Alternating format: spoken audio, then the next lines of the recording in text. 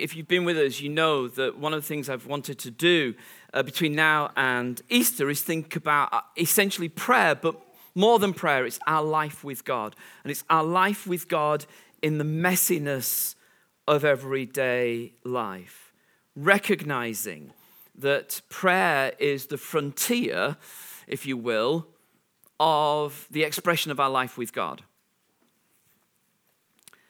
And to the extent that your prayer and your experience of prayer is rich, is actually a demonstration of your relationship. There's loads of examples you can use, aren't there? You can be married to someone, and if someone asks you, are you married? And you may well say, my wife takes no time at all.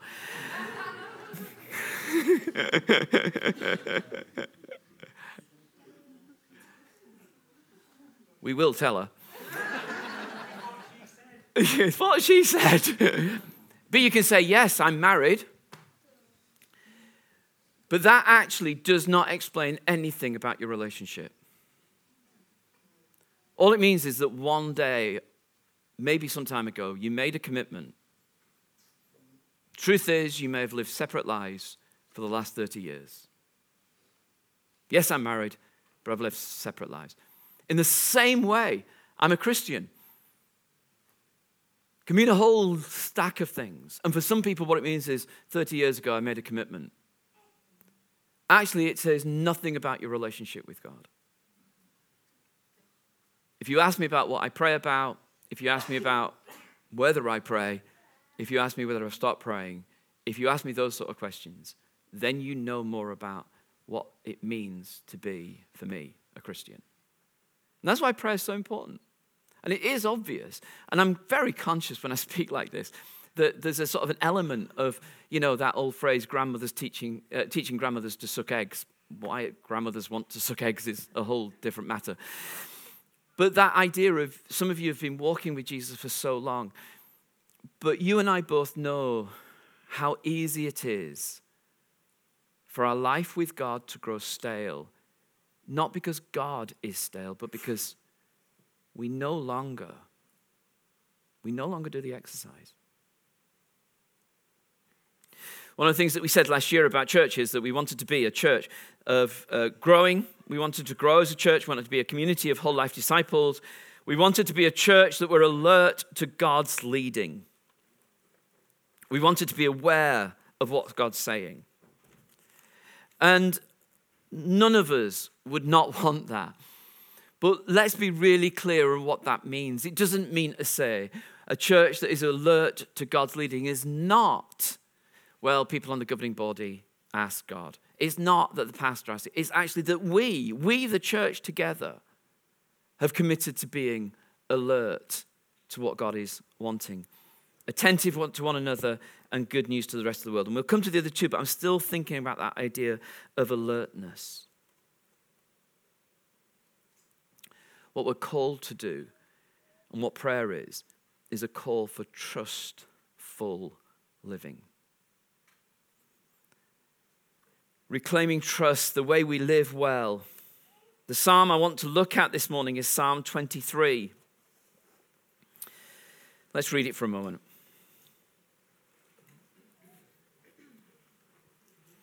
Do you know the biggest problem with this psalm? You know it. That's the biggest problem. Second biggest problem, it's the psalm that's wheeled out at civic occasions or funerals. Consequently, it's a psalm that we glaze over. But like all of the psalms, it wasn't designed to be read for comfort. It was designed to be prayed. It was designed to be prayed. The Lord is my shepherd. I lack nothing. He makes me lie down in green pastures, and he leads me beside quiet waters. He refreshes my soul. He guides me along the right path for his name's sake. Even though I walk through the darkest valley, I will fear no evil, for you are with me. Your rod and your staff, they comfort me. You prepare a table before me in the presence of my enemies. You anoint my head with oil. My cup overflows. Surely your goodness and love will follow me all the days of my life, and I will dwell in the house of the Lord forever. This is not designed to be a pretty psalm. In a moment or two, you will expect, I'm sure, to see a pretty picture of a lamb. And for us all to go, this is not a pretty psalm. This is a psalm that was written by, there's a sort of like a heading, a psalm of David, a man whose faith has been tested, a man whose faith will be tested again, a man who has suffered, who's been in anguish, who's been in doubt, who's made very bad decisions and very good decisions, a man of faith who knows that faith often grows in the dark. This is his psalm. This is his prayer. And that's why it can be your prayer too. Some of you who are on Facebook and things like that may have seen a picture and indeed a film, a very short film of this man. This man is called Pastor Larwin Adini. He's the head of an ecumenical church group in Nigeria. And this week, the picture of him is taken from the film that he was made to make by a group called Boko Haram, who imprisoned him, captured him in northern Nigeria, and then this week executed him. This week, Monday, that happened. And Pastor Larwin Adini on the film said, and remember that this is a film being made by his captors. So he had to say, these people have looked well after me. That's what all films say. But he also said, I've never been discouraged because all conditions that one finds himself is in the hands of God. By the grace of God, I will be together with my wife, my children, and my colleagues. What he means is they would release him. But if the opportunity has not been granted, maybe it's the will of God. On Monday, he went to be with the Lord. And someone wrote about that situation and said this: the church is growing around the world while it stagnates in most of the West. We need to be prepared to get off our intellectual high horses and learn from people with less theology but more experience of Jesus than we have. Just because someone doesn't cross all the theological I's and dot all the T's that we see, that's actually the wrong way around, isn't it? That we see as essential doesn't mean that they don't have something to teach us. The phrase that caught my eye is, they may have less theology, but they have more experience of Jesus than we have.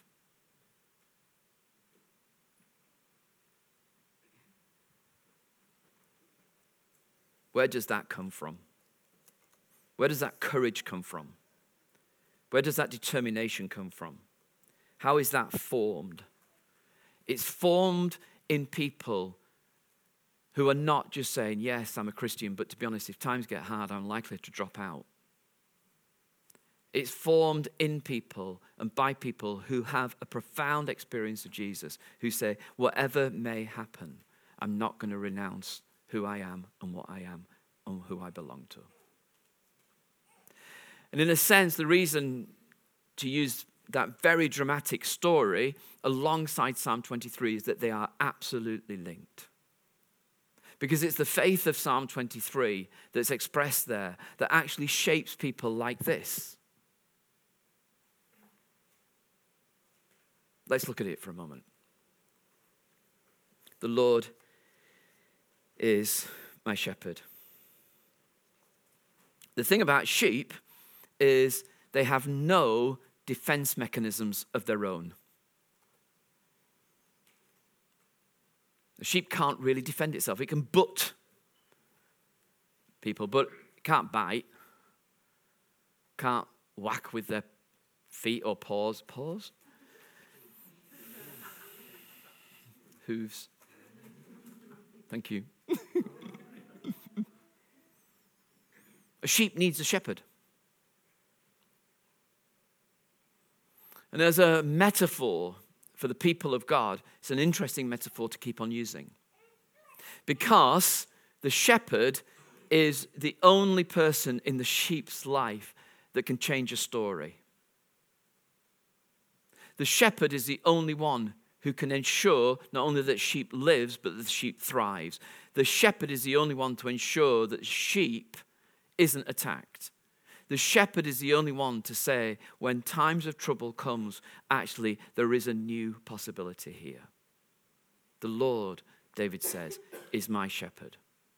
He's the one I trust for a new story. He's the one who can actually change the future. He's the one who can defend me. He's the only one I know. And the language of shepherd in the Old Testament became a language not only of shepherds out on the fields, as it were, but the language of kings and leaders. And David begins by saying, that's who God is. And as you read the psalm, and as you heard the psalm, you might have noticed how the language changes from I to he to you. Let me show you what I mean by that. The language of I is this: I shall lack nothing. I will walk through the valley. I will not fear.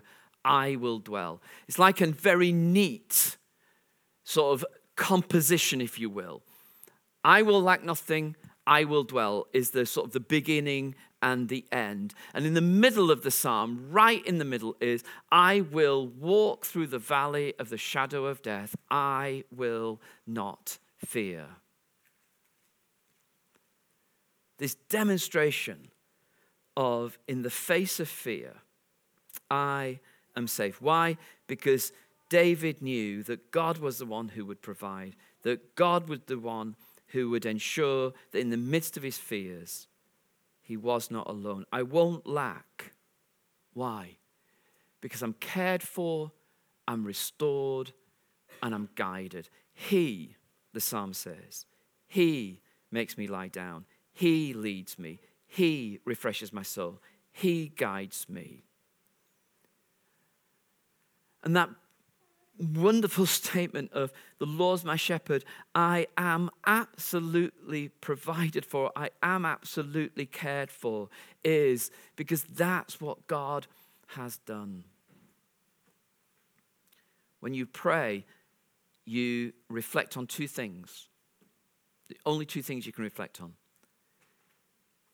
for yourself: the past and the future. The past is, what have you learned about God? And that's why the older you are as a Christian, the more you have in your locker. You've been here before. And God was faithful then. And you're still here. And so now, the things I fear, I can put them into context. It happens in the whole of life, doesn't it? The longer you live, the more you say, I've been through this before, we'll get through it again. This time you do it in prayer. I've been here before, God, I'll do it again. Those of you that have not been walking with Jesus very long, that's why you need other people who are older and more mature in the faith with you, around you, because they will tell you, don't you worry. You'll be fine. And it's not them going, oh, they're there. It's them saying, there's a whole company of people here who've been there. Trust us. God will see you through. And that's why, as a church, because any of us have been living is sort of like 80 years, which is actually very, very short when you're approaching that. That's why you've got 2,000 years of church history to go back on and go, we've been here before. And that's why in the Bible, you've not just got 2,000 church history, you've got another 2,500 years of the people of God going, you can trust this God. We've been here before. Face your fears. he is with you. And then the psalm, interestingly, moves to you. So the first half is he, and the last half is you. You prepare a table. And it's almost like the metaphor changes from shepherd to a host. You prepare a table for me. Where is this table? In the presence of my enemies. You anoint my head with oil. My cup overflows. Your goodness and love, or mercy, or actually faithful love, loving kindness. Those of you that know this phrase, hesed, that covenant relationship that God says, I will not let you go. That will follow you all the days of your life. You are provided for. That wonderful idea that what does God do? He gives you a table that's full of the best in the midst of everything that you fear. And then he anoints your head. And that picture is of oil that literally is put upon you and it flows down you. And the oil is of the anointing, but it's also of welcome. You are honored here. And your cup, your wine glass, overflows. So much given to you. It is a brilliant picture of, when people say, they say when? Say when? And you go, no, not yet. Not yet. Not yet. Just flows over and over and over. Are you ever going to say when? No, because I want the cup to overflow the joy. Wine, Old Testament, picture of joy and wholeness and fullness. That's what I want to overflow. That's what I want for you. One of the things I pray as a church, more than anything else, the one thing I ask God for you is joy. It's not because you're a miserable bunch. But I do pray for joy. And I've got to say, on a really personal and local level, the end of last year, I prayed that more than anything else because it felt like we were lacking it. It just felt like we were missing it. And it's not because any of us were just miserable. It's actually because lots of us were going through hard times. But it just felt like, oh, God. And it was kind of like that image of God. Will you just keep on pouring so that the wine glass overflows? Give us joy, God. I'm still praying it. And I see it, but I'm still praying it. And then protection. It's that wonderful picture of goodness and love pursuing you. It will follow you. It's like God is relentless. He loves you. He is relentless. He will keep pursuing you. He will not give up on you. That's really good news unless you're trying to desperately to get away from him. And then he becomes like the hound of heaven, as someone said. You can't outrun God. You can't zigzag, try and throw him off your scent. He'll pursue you because he loves you. How many of you know that even on the days when you're kind of like saying, I want nothing to do with you, God goes, yeah, but I want something to do with you. It's like one of those really awkward people that just will not go away. You may not want to know me, but I want to know you. That's God.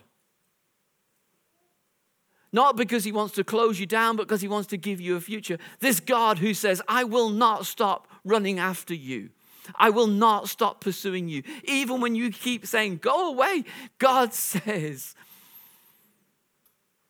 my covenant love is stronger than your faithfulness. My covenant love is stronger than your faithfulness. And you can live the whole of your life, and you may know people who do this, who live the whole of their lives trying to go away, go away, go away. And God's there. I was thinking about it as this is my Saturday evenings for you if you wish to know. I was thinking last night, I was watching The Two Popes. Any of you seen the film The Two Popes? Two of us, it's great, isn't it? We should have watched it together, it was brilliant. The Two Popes. Fantastic film. Fantastic film on lots of different levels. It's up there for Oscars. I don't know if it's going to get it. Maybe Batman will. But it's up there for the Joker. It's up there for Oscars. But what I was thinking was, isn't it interesting that in a culture that on the whole have said the church and religion and all the rest of it, actually in the midst of this film that is up for Oscars this year, there's a message of forgiveness, there's a message of grace, there's a message of salvation, there's a message of a God who loves, there's a message of a God who will not give up on people. There's a message of a God whose grace is so great. And as I was watching it last night, I was thinking, maybe God is pursuing us. He's doing it to you and he's doing it to me. So, how do I pray this? How does this shape my prayer? 4 things. When I'm praying, I'm saying, God, I know who you are. This is the God I've come to trust. I'm praying about the promise. This is what you've promised for me, God. And then I'm praying about my fear or my situation. And then I'm following. This is who God is. This is what he's promised me. This is my situation. Now I will walk. That's why Psalm 23 works as a way to pray.